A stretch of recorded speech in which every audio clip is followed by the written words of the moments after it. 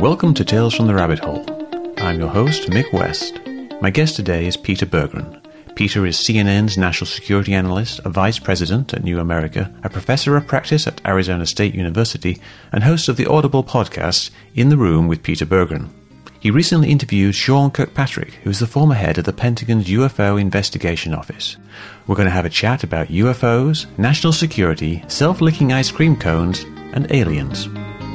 Okay, Peter, well, thank you very much for doing this. This is going to be a very interesting conversation. Your podcast, In the Room with Peter Bergen, you've got 38 episodes so far. Episode 3 was about UFOs, about the Pentagon's investigation of UFOs. Episode 38, the most recent one, was an interview with Sean Kirkpatrick, the former head of AARO, the Pentagon's UFO investigation body. And you just published an opinion piece on CNN on this topic, basically recapping your interview with Kirkpatrick and adding a bit more information and your opinions. So my question here is, you've given this quite a lot of attention over the last year or so. Is this, in your opinion, an important topic or just an interesting topic?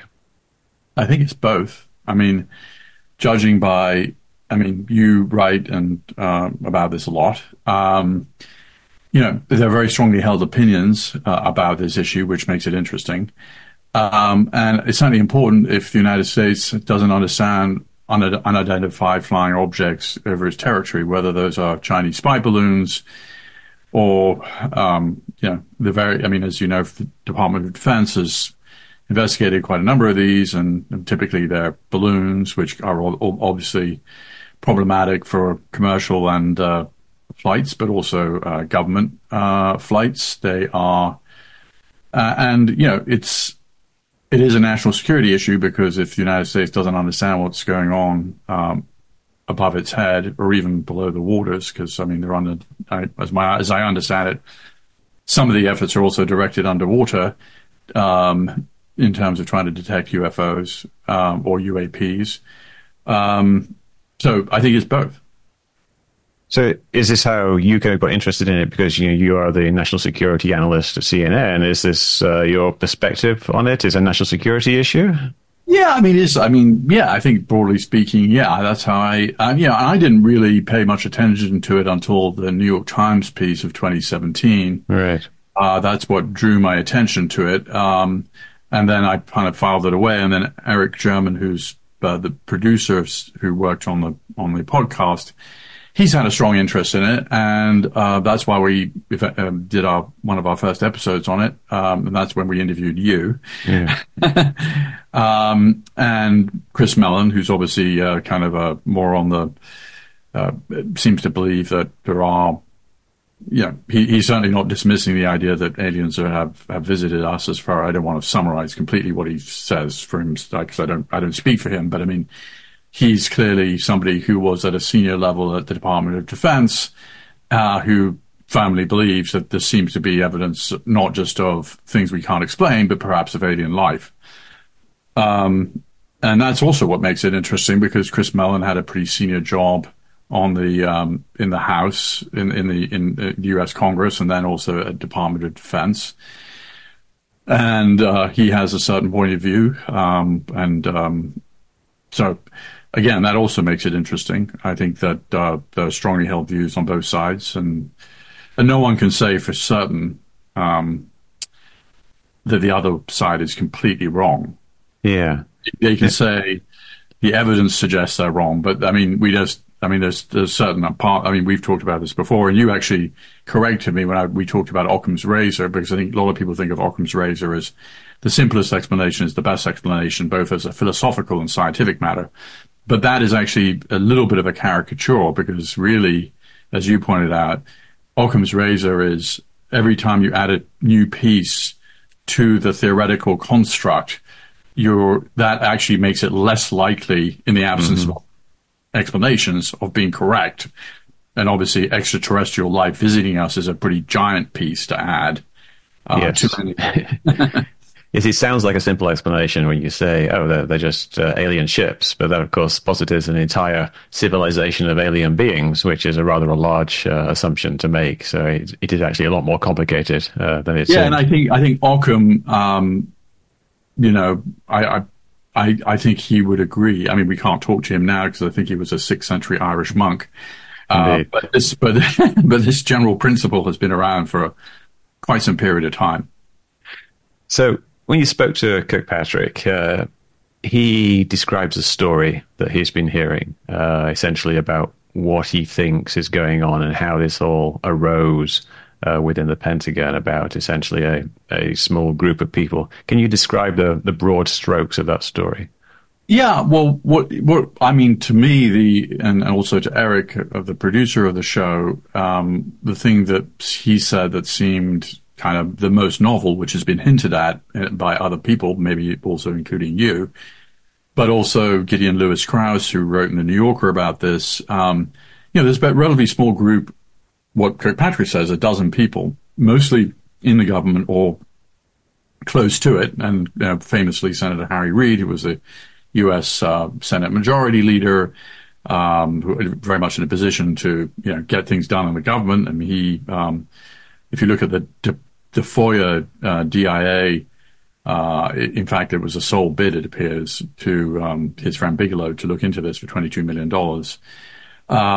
So, Kirkpatrick says that it's basically this kind of top secret game of telephone where here people are. I'm characterizing what he's saying. I'm not quoting him directly. People keep hearing bits and bobs of it. They don't really have any direct evidence of anything that's been posited, but they do know that there are secret compartmented programs which are looking into it, which are then used as evidence. Well, if these programs exist, then the things that they're looking for must also exist, i.e., alien spacecraft and the like. And so I think that and of course, I think, Mick, you would have seen his Kirkpatrick's piece in Scientific American, yes, which was less elaborate than this rather extended interview he gave us, but I think it came to some of the same conclusions. Yeah. Kirkpatrick is an interesting guy. One thing that kind of came across is that it didn't really seem like this is a job he wanted to do. Not at all. He said, basically he was voluntold, to use a U.S. military term, as he was preparing to retire. And he didn't, I think he'd lived his life, very much with no media exposure, avoiding the media at all costs. And suddenly he's thrust into this quite prominent role, which obviously subjected him to quite a lot of public scrutiny. Yeah. But he's a PhD in physics. His speciality is lasers. He was sort of ideally cast for the job in many ways. He was the chief of the Defense Intelligence Agency's, one of their main kind of key sort of classified programs. So, he understands the Department of Defense and that world, and also is a physicist. So, he seemed like an ideal person to take the job. Yeah.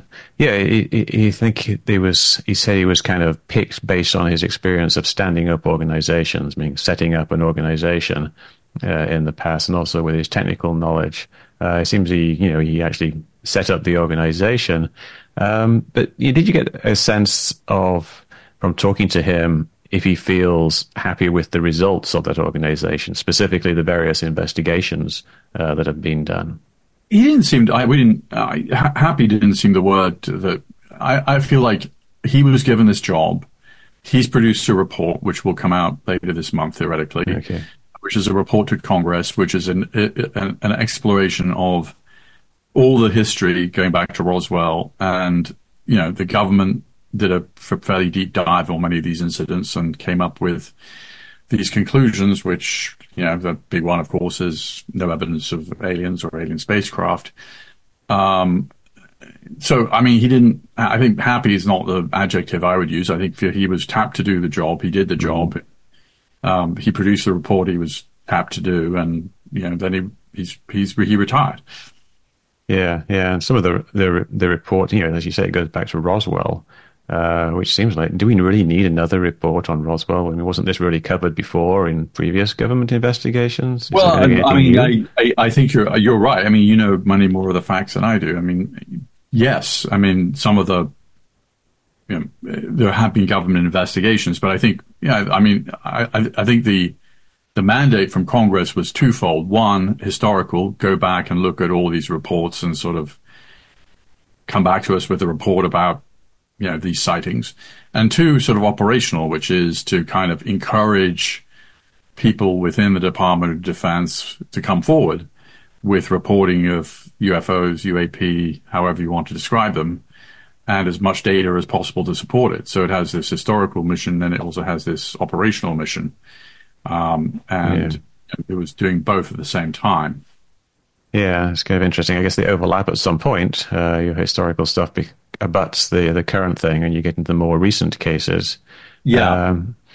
I think a lot of people in the UFO community have kind of expressed disappointment that they haven't actually addressed some of the more significant cases like Gimbal and GoFast. You know, this rotating thing on the screen, and I guess they did talk about the Nimitz case, but essentially they said they didn't have enough information.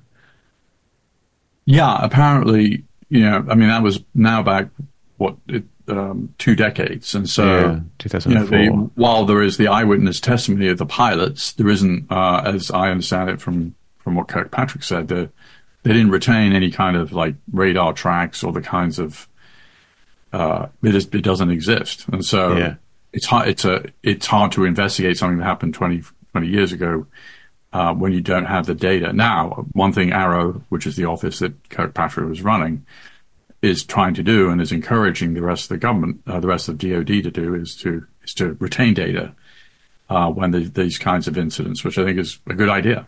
Yeah. I'm just going to play a real quick clip, part of your podcast. And this is Kirkpatrick talking about, I'll just play it. They're some of the same people that worked for Robert Bigelow under the DIA program. They're some of the same people that have been working behind the scenes with Congress to write legislation. They're the same people that worked with a U.S. company and the United States Army to explore a piece of material that they claimed was a UAP, and it really is a piece of missile casing from the 1950s. They're the same people that have been influencing some of these whistleblowers who have come forward to say, hey, I don't have any firsthand evidence, but all these people are telling me this. Here's what I know. So that seems like a big deal. Yeah. You know, during the interview, I was trying to kind of come up with the best metaphor for what this is. And I realized there's a great Pentagon speak term, which is a self-licking ice cream cone, which is Pentagon speak for something that exists to perpetuate itself. Mm-hmm. And it seemed to me that this system that Kirkpatrick was describing was a classic self-licking ice cream cone in Pentagon speak, because it was sort of the same set of people who were kind of generating these programs that were looking at things, and then people would hear about aspects of this, and then it sort of like the Chinese whispers would pick up, and it would become established fact that, you know, that there were these secret programs looking into it, which therefore showed that the thing they were looking into actually probably existed, as opposed to just, there were these covert programs that were finding nothing, according to Kirkpatrick. Yeah, but it seems and like, of course, the other thing about it is you or I and 99% of people who are listening to this don't have top secret clearances or don't have top secret clearances with special access programs, which are even harder to get to certain. And so you're in the position sort of like at the beginning of the Iraq War, where you can't really disprove that Saddam has weapons of mass destruction except by, you know, invading the country and finding that there were none. And I mean, that's an inexact analogy, but the point is that people in Arrow who are doing these investigations had the right clearances to find out what the hell was happening inside these programs. And they're saying there wasn't any evidence, and that's what Kirkpatrick is saying.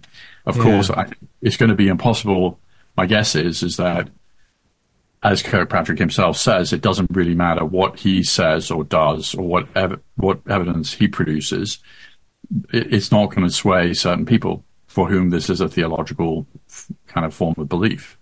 Yeah, well, I guess it doesn't matter too much about swaying, say, UFO Twitter. I mean, the issue here is that there's people in the Pentagon who believe these things. It seems, very significant that this is happening and legislation is being written because of this, and millions of dollars are being spent on task forces and various organizations are being created. Well, seems like there should be some kind of mechanism to prevent things like this. Well, but I mean, the counter argument is and this is as we've sort of discussed a little bit earlier. I mean, it is the United States needs to understand what's flying around in its airspace, particularly if it's not been identified. And so, if there seems like a very sound reason to investigate everything with an open mind. And I mean, that is, I think. So there is a much more robust approach to this issue in the last, so I don't think it's a waste of money, because I don't know what the budget of Arrow is, but my guess is it's a rounding error in terms of the DoD budget.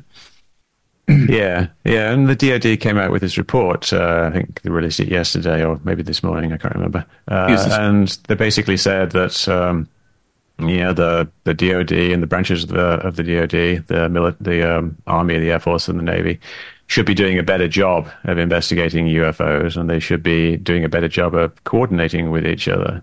So I guess that's speaking to the real issues there of we do actually see unidentified objects in our airspace and we need to address them. But it almost seems like there's two parallel things going on here. On one side, there's this kind of almost like slightly spooky thing with people talking about beings from other dimensions and consciousness and things like that. And then on the other side, we've got nuts and bolts. But there seems to be a significant overlap of those two things going on. Well, I read the IG report this morning, and like a lot of inspectors general, it says things like there needs to be better coordination, we need to be doing a better job, and I'm sure that's all true. It doesn't mean that there isn't a fairly robust effort going on right now, because after all, the Arrow office, which had a previous incarnation, which, as I understand it, never really got off the ground, but the Arrow office is an example of the Department of Defense taking the issue far more seriously and putting resources into it. Now, the fact that the head of this office has come up with some conclusions that some people don't like doesn't mean that the job is not being done. Yeah. Then you've got David Grush. Let me just play a quick bit of audio. So he's one of the individuals that I think this core group of people that have influenced him, have told him this information. He may have misinterpreted things that people have said, or he may have just fallen to the influence of what these folks have been telling him. So that's Kirkpatrick talking about Grush, and he's saying that he might have just been influenced by these people. It seems like, it's a bit of a problem if we've got fairly high-ranking intelligence officers who basically believe in extraordinarily strange things, like about we've got recovered craft and we've got craft that are bigger on the inside than the outside, and there's some kind of malevolent aliens, and they might be from other dimensions. It seems, obviously the real issues of UFOs flying around are one thing, but this is it a problem? Well, I don't really want to comment on Grush because I don't know. Kirkpatrick, I have no direct knowledge of how he came to his conclusions. But I think there's a fair amount on the public record about Senator Harry Reid believed.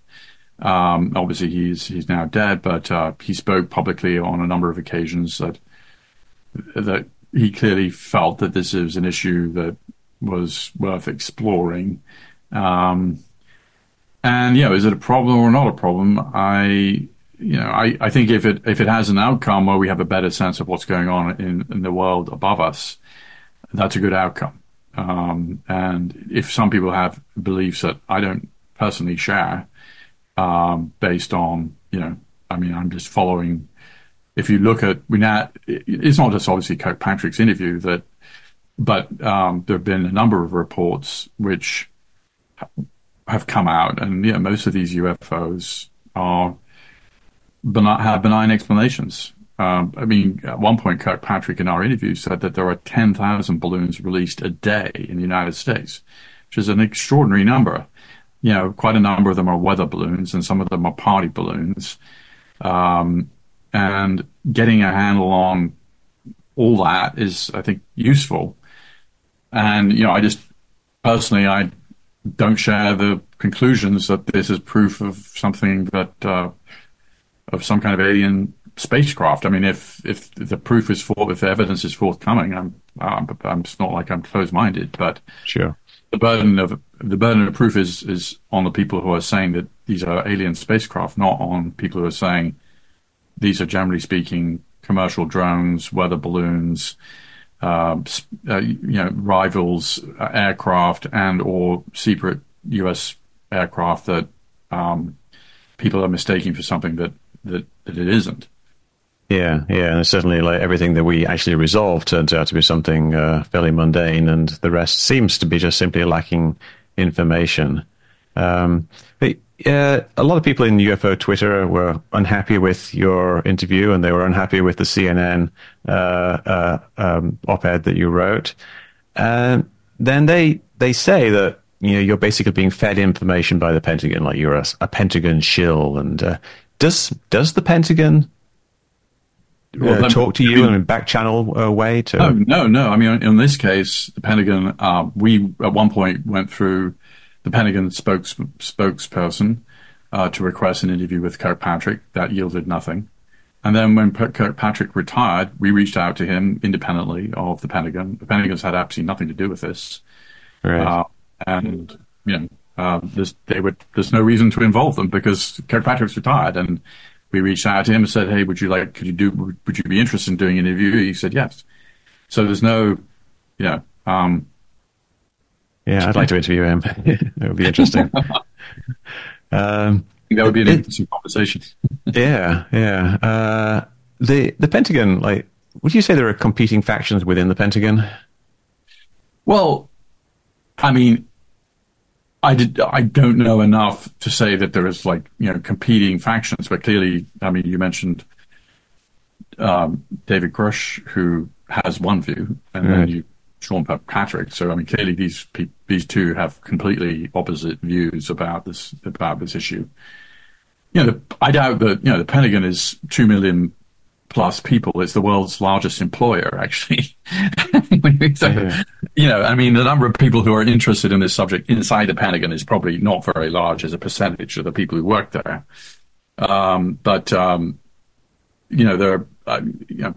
Sorry, I misspoke. I think there may be up to 4 million. The point is, millions of people work with the contractors as well. With the Pentagon as civilians. There are 2 million people on the active duty, reserves, National Guard. This is a huge institution. So the number of people who are sort of focused on this issue is relatively small. And are there competing factions? I don't know if that's a fair description. There certainly seems to be some disagreement between particular individuals. But that said, Grush, I mean, the reports that have come out are the official Pentagon reports. I mean, presumably lots of people signed off on them at various levels. And it's a group official report. It's not one person's opinion. So, Kirkpatrick, the report that he is going to come out later this month, supposedly that is to Congress, it's not just his view or opinion. It's based on probably a lot of people, hundreds of sightings and then lots of interviews, and then lots of people who actually wrote the report. But no, there was no coordination with the Department of Defense. Right. Yeah. Well, that's of course no one's going to believe you, but what can you do? I mean. So this report, you say, is coming out later this month. Is that going to be delivered to Congress, or is that going to be the public version of the report? I think it's going to be delivered to. It's a congressionally authorized report. Mm-hmm. Yeah, because I think sometimes they get the classified version first, and then it takes a while for the public version to come out. Yeah, there may be. I don't know. I guess we'll see. So, looking forward, what do you think is going to happen in the future? There's kind of two ways this can go. I mean, the most unlikely way is that we David Grush is proven to be correct, there is actually a reverse engineering program and we have these flying craft, or he's not going to be proven correct and, we're just going to continue on as we were before. But are we actually going to make progress? Like, how is it going to play out either way? Like, if there was evidence, what do you think are the steps that would actually lead to that evidence being uncovered? And conversely, if there isn't, what's going to happen over the next, say, 5 years in terms of this story and how it plays out in the Pentagon and in the media? Well, I mean, this is where we get into philosophy rather than because, Karl Popper, he talked about falsifiable claims and non-falsifiable claims, also and a falsifiable claim is something that isn't theological in nature. And the problem about being visited by aliens is it's a bit of a non-falsifiable claim. Therefore, it's a branch of theology. Now, it could turn into a branch of science. If we suddenly had the aliens were among us, we had actual evidence, but we don't. What we have is supposition. So that's a non-falsifiable claim. So if you take Karl Popper to be correct about this issue, non-falsifiable claims are not scientific. They are essentially theological in nature. Mm-hmm. I don't see, you're asking what's going to happen in the next 3 to 5 years. I don't see anything really changing.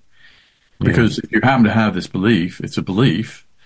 And beliefs like this are not, they're non-falsifiable. I mean, it's that simple. Yeah, so no evidence will come forward and that won't change anything. I'll give you an example of a non-falsifiable claim that was completely different, but we hear a lot of right now, which is around the question of getting people back in the office, the return to office. So Jamie Dimon, the head of, who's obviously a major figure in the banking world, has said that if people don't come into the office, spontaneous idea generation doesn't happen at home. Right. Well, that's a non-falsifiable claim. You can argue about it all you want, but it's not falsifiable. So therefore, it's sort of a form of theology. And there's no evidence, there's no empirical evidence that people think any better at home than they do at the office, or vice versa. But anyway, that's why I don't see. I'm kind of question back on you, Mick. I mean, do you think this changes anything in terms of the because you've been investigating this for a long time? Yeah, I don't think anything's going to change unless some actual confirming evidence comes out. We're going to get more and more essentially evidence that doesn't really say anything. If you find more videos turning out to be birds or whatever, then it's not really going to change people's minds because there's always going to be other things that they, like in the low information zone, that they can't identify. So, I think, but I guess my question is more about not that so much like what's going to happen in kind of government and in the military. We're going to get these more organizations stood up, better procedures. Well, we asked a version of that to Sean Kirkpatrick, which is like, is there a danger by having this office, and in a sense you're sort of feeding you're just kind of bringing more attention to this issue and kind of amping it up. And he said that they'd had a lot of debates about that. Obviously they feel that they're doing the best job they can, and etc. And this is a congressionally authorized office, and the money is there. But in the overall, I think the fact that Arrow exists is a really good thing for the reasons we've already discussed. Because whether it's whether you're flying coach to Miami or whether you're flying in a F-16, you don't really want unidentified flying objects yes, moving around in American airspace. And so from a national security and sort of human safety point of view, this is a very good. I think it's good that the Pentagon's really investigating this and putting real effort into it. Yeah, I do agree. I think it's something that's kind of been overlooked, really, and the stigma of UFOs has kind of perhaps contributed to a bit of a lack of flight safety, whereas we really should have been looking into some of these cases to figure out what they are, even if they're probably not aliens, but something is happening. Pilots are making mistakes, or there are things in the air that are an issue. So, yeah. So for you personally, like, are you going to continue looking into this subject, and professionally, are you going to keep an eye on it? I think so. I mean, because I think, there now seems to be a fairly regular cadence of official publications on this, and they're always pretty interesting. And I'm certainly going to be, looking out for them when they get published. And I mean, it's a very interesting subject. Yeah, well, I'm certainly going to keep looking into it. I find it extremely interesting. All right, Peter. Well, thank you very much. Thanks for the interview. This has been a very interesting conversation. I'm sure there'll be some interesting feedback on it online. Okay, good. Thank you very much, mate. Okay. Bye. Thanks. Bye.